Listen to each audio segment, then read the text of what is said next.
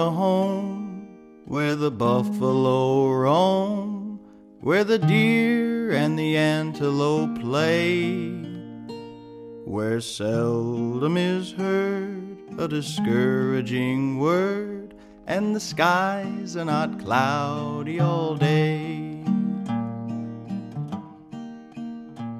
where the air is so pure, the zephyr so free.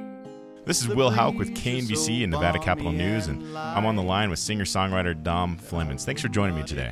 Oh, it's a pleasure to be here with you. Thank you so much for having me. Awesome. Well, you use the term songster to describe yourself and your music, and I'd love if you could talk about that word and what that means to you. Oh, sure thing. Yeah, I guess several years back I found a book that was written in the mid-'80s by a blues scholar by the name of Paul Oliver. And basically, a songster was a musician who played a variety of material for their audiences in local communities before the turn of the 20th century. Mm-hmm. And so when I first heard the term, it was used as more of an anachronism to describe what people were calling themselves before they chose specific genres like blues or country or jazz or what have you. And I found that as I was trying to advertise myself as a musician, I was struggling with figuring out ways to describe my repertoire, because it's sort of a composite of a lot of different parts of American music. And so when I came across the term songster, I decided to incorporate that into sort of the moniker of my performance as the American songster. I do a lot of songs from the United States, and I thought that made a really nice title to go along with the type of music I was doing, to show people there was a variety, but it also allowed me to have sort of a extra space to be able to play different types of music that I was drawn to. Right. I like that. That's a cool deal. Well, you're known for a bunch of different things, but one of the things that stands out about your body of work is your focus on African-American influence on string music. And I was interested in what inspired you to start researching that. Well, it just kind of came as a matter of course, you know. As I got deeper into the music, I started to see that there were aspects of American music that featured African-American performers, but they were outside of the classifications that I had seen in the technical, the technical like ideology or school of thought. Like in blues, a lot of the roots of the blues are based around the idea of the field and the spiritual music. But when I started to study more into string band music, I found that there was a fourth part to the tapestry that could be added, because string band music, square dance music, the old-time reels and songs like that, the old folk songs, they provided an extra element to the story of the birth of the blues in American music in a way that was, I guess it expanded the whole idea of where the musical influences could come from and where they could go. Right. And so as I began to read these stories, I started to apply that into my stage pattern when I would talk to people on.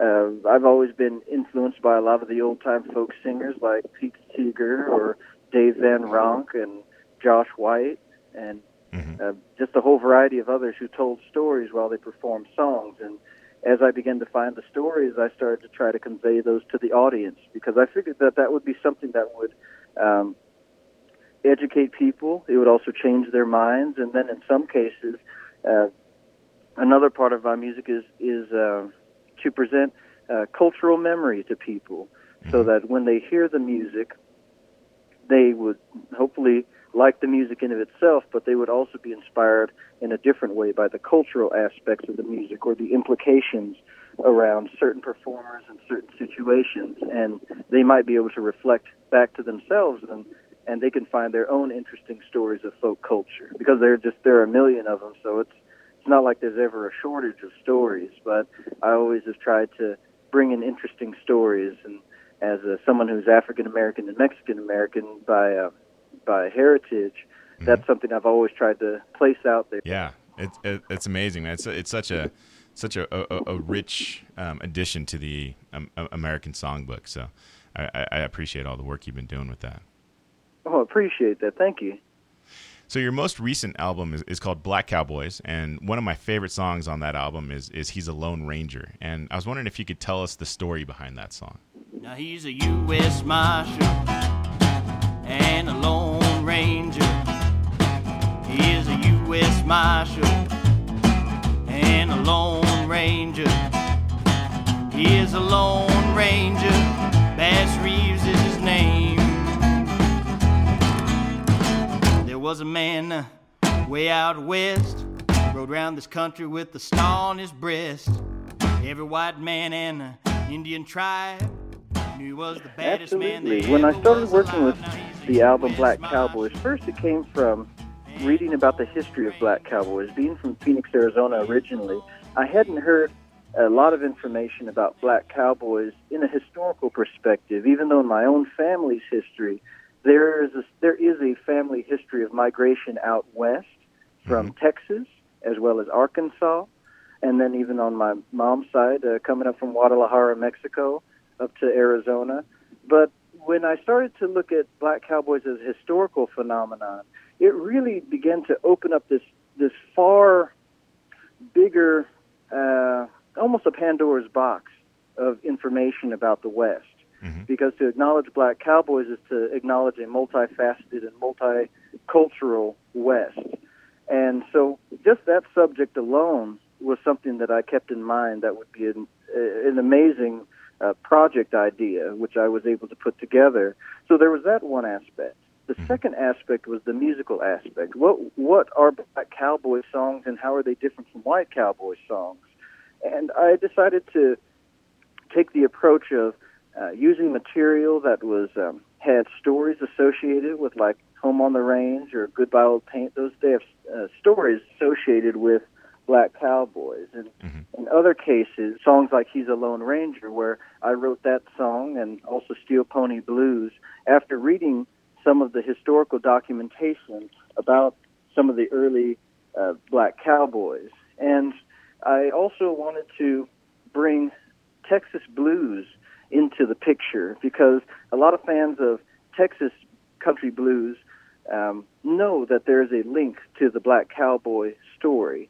And so I wanted to bring that into the umbrella of cowboy music as well. And so reading the great book by Art T. Burton, Black Gun, Silver Star, as well as several other stories on Bass Reeves, I composited a song based off of his life story. And I decided to use a blues boogie-woogie in the style of Lightning Hopkins from Centerville, Texas. And so mashing those two things together, I wanted to create a much bigger picture of Black Cowboys as a blues phenomenon, as well as it being a country and western or a western music phenomenon as well. Right. That's amazing. I didn't realize the Lightning Hopkins aspect of that song. That's cool stuff. Well, it's funny now that, this year, with all of the different acts that have been talking about Black Cowboys, there's a meme of a woman that's kind of at a rodeo. It's sort of in the 70s, and she's sort of like dancing to some music. And that comes from a film. There's a scene where Lightning goes to an all-black rodeo in Houston. And for me, when I first saw that film, maybe 20 years ago, it stuck in my mind that Lightning Hopkins was a Black cowboy, even though you wouldn't necessarily see, cowboy singer Lightning Hopkins singing cowboy songs per se.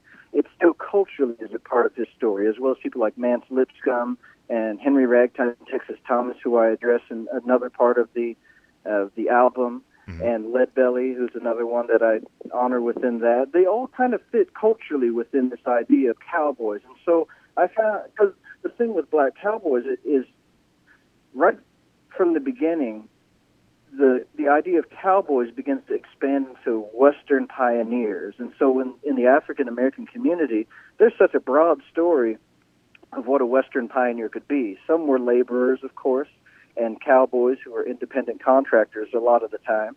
But there were people who owned ranches. There were religious groups that moved out west to escape the oppression of the Reconstruction era.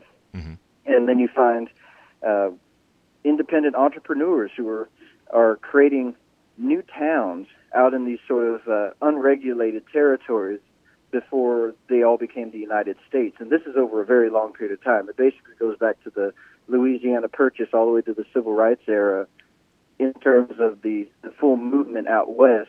Right. But this idea was something that became very prevalent when I started to spend a lot of time trying to do the basic who, what, when, why, and how of black cowboys. It then turned into this very elaborate story. And so that was something that I was drawn into as well, just trying to find that balance between the stories of the living cowboys emotionally and kind of in a holistic way, as well as trying to honor the repertoire of the Western genre itself, because I also wanted to make it accessible to people in the way that another Arizona native, Marty Robbins, made his wonderful Gunfighter Ballads and Trail Songs album, which is still one of the most well-known Western records that people have in their minds when they think of a country and Western cowboy music, and either that or Gene Autry.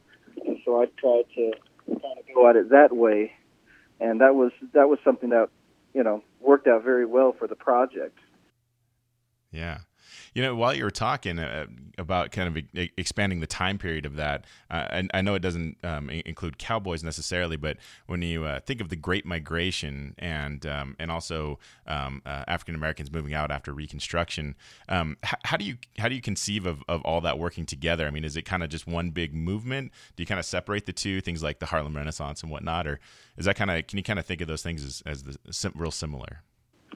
Well, one thing you have to think of in terms of connecting to something like the Harlem Renaissance, you have to think of this as being 1 to 2 generations before that. Mm-hmm. So you have an era in which people are emancipated and freed from slavery, but with that you have choices and decisions that need to be made about how you want to live your life. And so the westward movement has just a myriad of stories of what people decided to do when they went out west, compared to it being just one story that defines it all. And so when the Harlem Renaissance, you have to think of it being, let's say, rural Texas. They move out west, and this is what happened with Nat Love specifically, who was one of the black cowboys that I wrote up, Steel Pony Blues. He was born into slavery in Tennessee, and after emancipation, he moved to northern Arizona and was a cowboy for several decades. And then as the train lines came in, he decided to become a Pullman porter. So then he lived in Chicago, where he was a Pullman porter for his later years. So we think of this as being a phenomenon of cowboys moving into Pullman porters and that turning into modern African-American culture. You have to think of the Harlem Renaissance. Part of that population comes from these people that were moving from the West over into New York City, as well as the people that were already in New York City at the same time. So you have a kind of a very fluid and free-flowing society that's moving, especially in segregated times, because, of course, the train stations are the sort of the satellite points in which someone could travel within the means of the time. Right. And so that's something that ended up becoming a big surprise as I was researching through it, because those are two things I wouldn't necessarily associate next to each other, but I found that there was a lot of information correlating these two histories as part of a singular history of kind of the upward movement of African American people. Right. Yeah, people seeking opportunity, wherever they can find it. Exactly. And so the idea of if they were a cowboy or a Pullman porter or a gravedigger or a preacher, all of those things, in some ways, it's not as important to focus on the exact job, but more of the idea that a community is moving from one space to another to fit the times. And I think in that sort of way, you find, especially in the Reconstruction era, people moving to different areas of the country to build a new life, whatever that new life may be.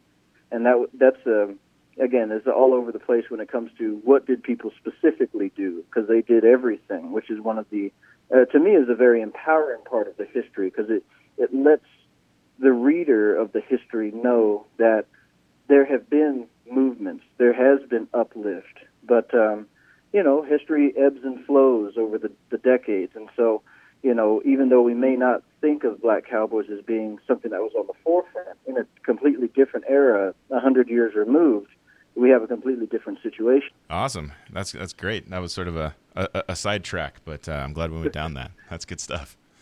I like it. Yeah, man. So this year you're going to be out in Elko. I went last year for my first time to the Cowboy Poetry Gathering, and the theme this year is Black Cowboys, and I'm looking forward to seeing you out there. I was wondering what we could expect from you performing at the event. What types of different things you're going to be doing out there? Well, I'll tell you that right as I was starting the project, Elko and the National Cowboy Poetry Gathering have been one of my most tireless supporters for this project. So the first year I performed there in 2015, I was just putting the project together, and I was given so much encouragement to bring these stories into one place that Willie Matthews, the great Western artist, he painted the cover of Black Cowboys, but he heard that I was doing the project, and he just, he pretty much pledged himself to just do the cover. He just came up and said, "Hey, we're doing a cover for your album." And at that time, I didn't have even an album in place, so I was like, okay. And that was kind of the theme with all of the elders as well as the board members and the Western Folklash Center. They were just all very, very supportive, and they also gave me a lot of information that was within their own cowboy community that I could use with the project as well. I also got to be friends with Don Edwards, the great cowboy singer, who was getting a tribute this year. Right. And he was one of the first guys that began to tell me about his own stories of meeting black cowboys and the ways that they were called vaqueros negros, at least from the regions where Don Edwards was spending his time. They did not call themselves cowhands or cowboys, because that was somewhat of a derogative term. So vaqueros negros linked them more to the Mexican cowboys, and that was something that was a part of what Don Edwards told me. It's also the reason I decided to use Little Joe the Wrangler on the record. Don Edwards has a great version, and he also recommended that I pick up a copy of Jack Thorpe's book, Pardoner of the Wind. And Jack Thorpe is the first fellow to self-publish his own book of cowboy songs. Okay. And even his story in the autobiography is linked to a situation where he meets a bunch of black cowboys. They sing this really amazing song, and then Jack Thorpe is inspired to write it down. And this is 2 years before John Lomax publishes his own seminal work on cowboy songs. You have a fellow Jack Thorpe who is on his own non-academic level. He's produced his book of cowboy songs, but that's all around meeting some black cowboys. We're doing their songs, and it was something that was powerful enough for him to move him. And as I read the autobiography, I started to see that some of the things that he was talking about that were distinctive reminded me of what we would now describe as the blues. And so for me, I sort of took an idea of the blues, or an idea of a blue quality of singing, and applied that to songs like Little Joe the Wrangler, or Goodbye Old Paint's another one that's like that as well. And that's how the Cowboy Poetry Gathering first got involved with the project. Wally McCrae, one of the legacy poets, he also gave me the blessing to recite his poem Old Proc, and that was they've just been an essential part. So this year is finally the culmination of something I dreamed of when I first started the project, because there's so much amazing imagery and many artifacts, as well as stories around black cowboys, that I was hoping that at some point we'd be able to curate in exhibition. And so my wife and I, we have decided to take the album and the essence of the album and apply that to the Cowboy Poetry Gathering. So we're going to probably have a timeline, a great photo gallery. We'll have kids programming as well as activities, and we will also have several different performers that are going to be showing the many aspects of black cowboys throughout the country, because there were a couple of spaces that I really couldn't focus on for my own project, like Louisiana cowboys and also cowboys from Florida. And so we'll have a little bit of information connecting those communities as well. And that's something that, in the context of Elko, we can expand upon what I could do in my limited space for the project that I did, and I can then, we can help open it up to a whole other level. And so there's a bit of that. And also, in this past year, I've traveled to a lot of Western museums who have had amazing exhibitions on black cowboys of different sort, linking it to my project. And I brought in my links that I found as I was traveling along the road, learning new stories about the Black West from some of the local communities, and we're going to be bringing that into the context of the gathering as well. Awesome. I'm looking forward to seeing all that. That sounds incredible. Yeah, it's pretty amazing that, again, for a history that when you first hear it, it sounds like there would only be just a couple of written passages about black cowboys. Mm-hmm. But all of a sudden, when you really delve into it, you start finding that there are thousands of stories, just like anything else in the West. But it was just, it gives you a sense of how much information we don't know, right, more so than the information that we do know. So to me, it's been just constantly humbling and very informative just to learn more of that information. Right. Yeah, my full-time job is I'm a U.S. history teacher, and I do the radio show at this community radio station here in Carson. And I used your album the last couple of years in class and talked to kids about black cowboys and Western migration and stuff. And the shocked looks on their faces when we start talking about this is pretty classic, because it's not a story that gets told very often at all. And so it's a really unique situation for us in the classroom as well. Oh, wonderful. Well, that was one of the things that I was really hoping for when it came to how the music came together. I sequenced the album so it would tell almost like a small movie plot line or narrative as it kind of flowed over the listener or went into their ears, and telling them 18 different stories of the West as best as I could tell them within, the limited amount of time that you could tell in song. But it was meant to be something that was really easy on the ears, so that people could listen and understand. And a couple of the songs they might have heard before, like Home on the Range, and they can hear it in a whole different context. And that's really is really one of the hearts of this project is the idea that if you just take a simple idea of like a cowboy who's a quintessential American icon, mm-hmm, and show that it can be a multicultural character or icon or archetype, mm-hmm, all of a sudden you've opened up hundreds of years of history of the United States that I think at one point to create a mainstream scholarship on this culture, there were things that were done that I think nowadays we, of course, are wanting to do things different. Mm-hmm. But I wanted to really focus on the idea that this history, even if you've never heard of it, is as valid and is as present as it was when it was done. And now that you've learned about it, you can apply it into all the history that's there. Instead of, I don't like to focus on what people didn't do, but I like to focus on the idea that now that it's been done, we can push it forward from there, and that's something I'm glad in the classroom that's translating as well. So you're kind of focused on this thing coming up in Elko in January, but do you have any new projects that you're working on in the near future? Any new recordings that are coming out next year, tours, anything like that?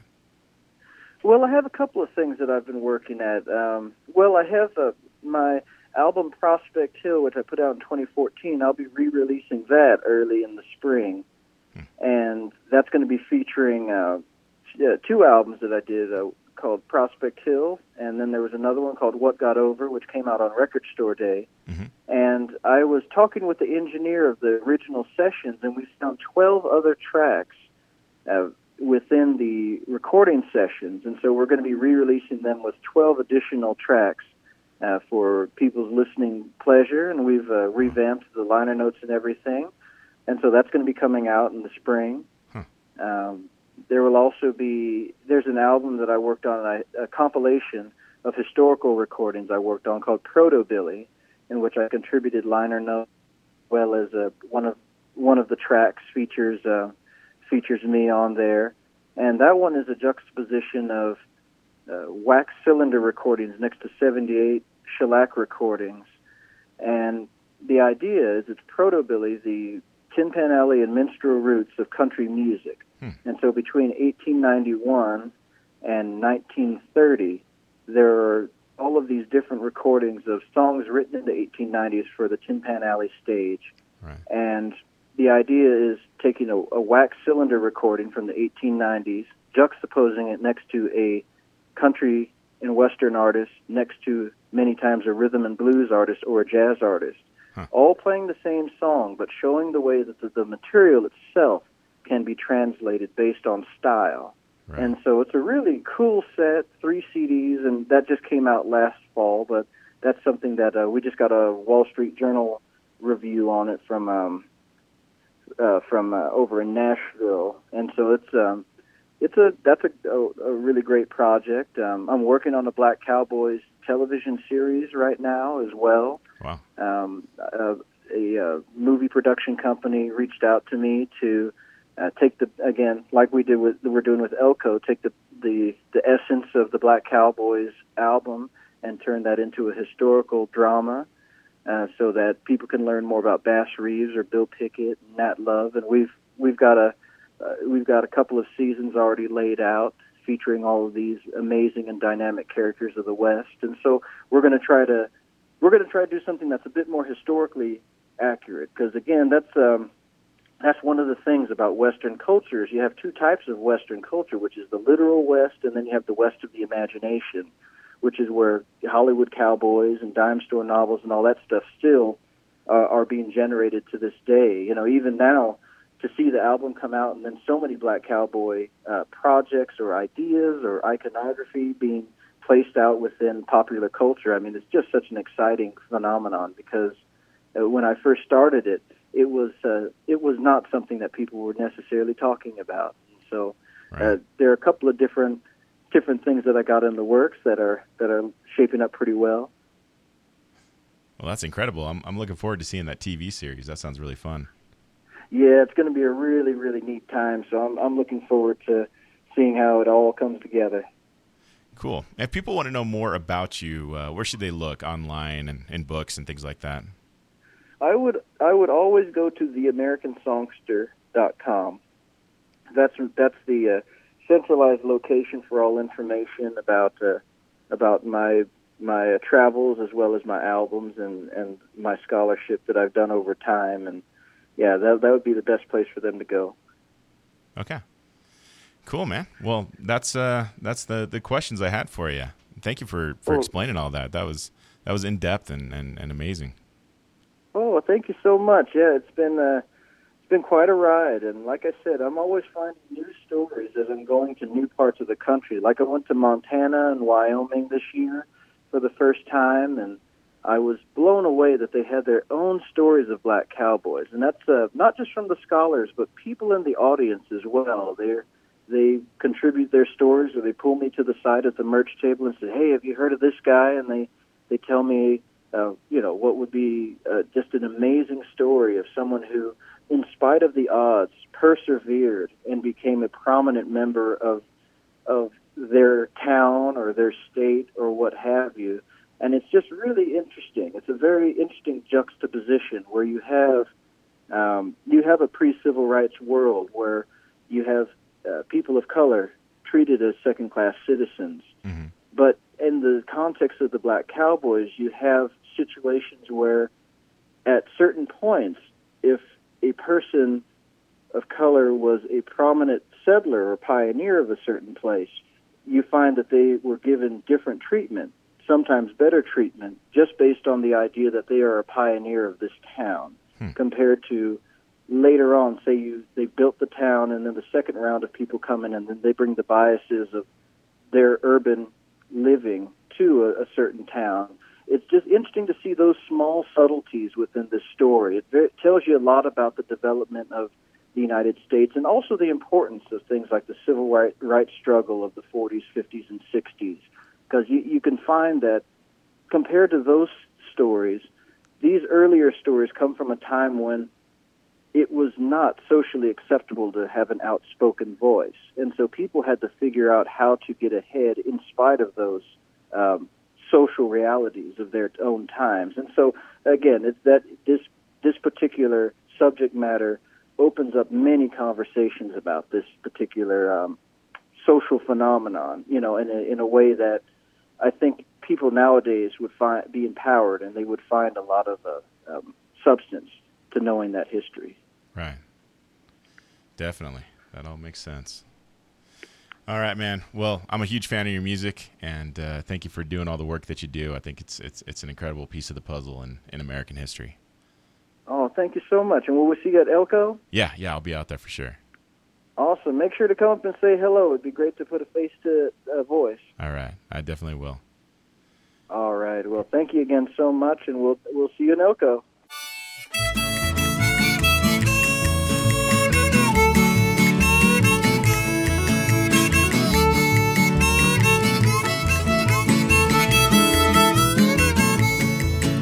I'm going down the road feeling bad. I'm going down the road feeling bad. I'm going down the road feeling bad.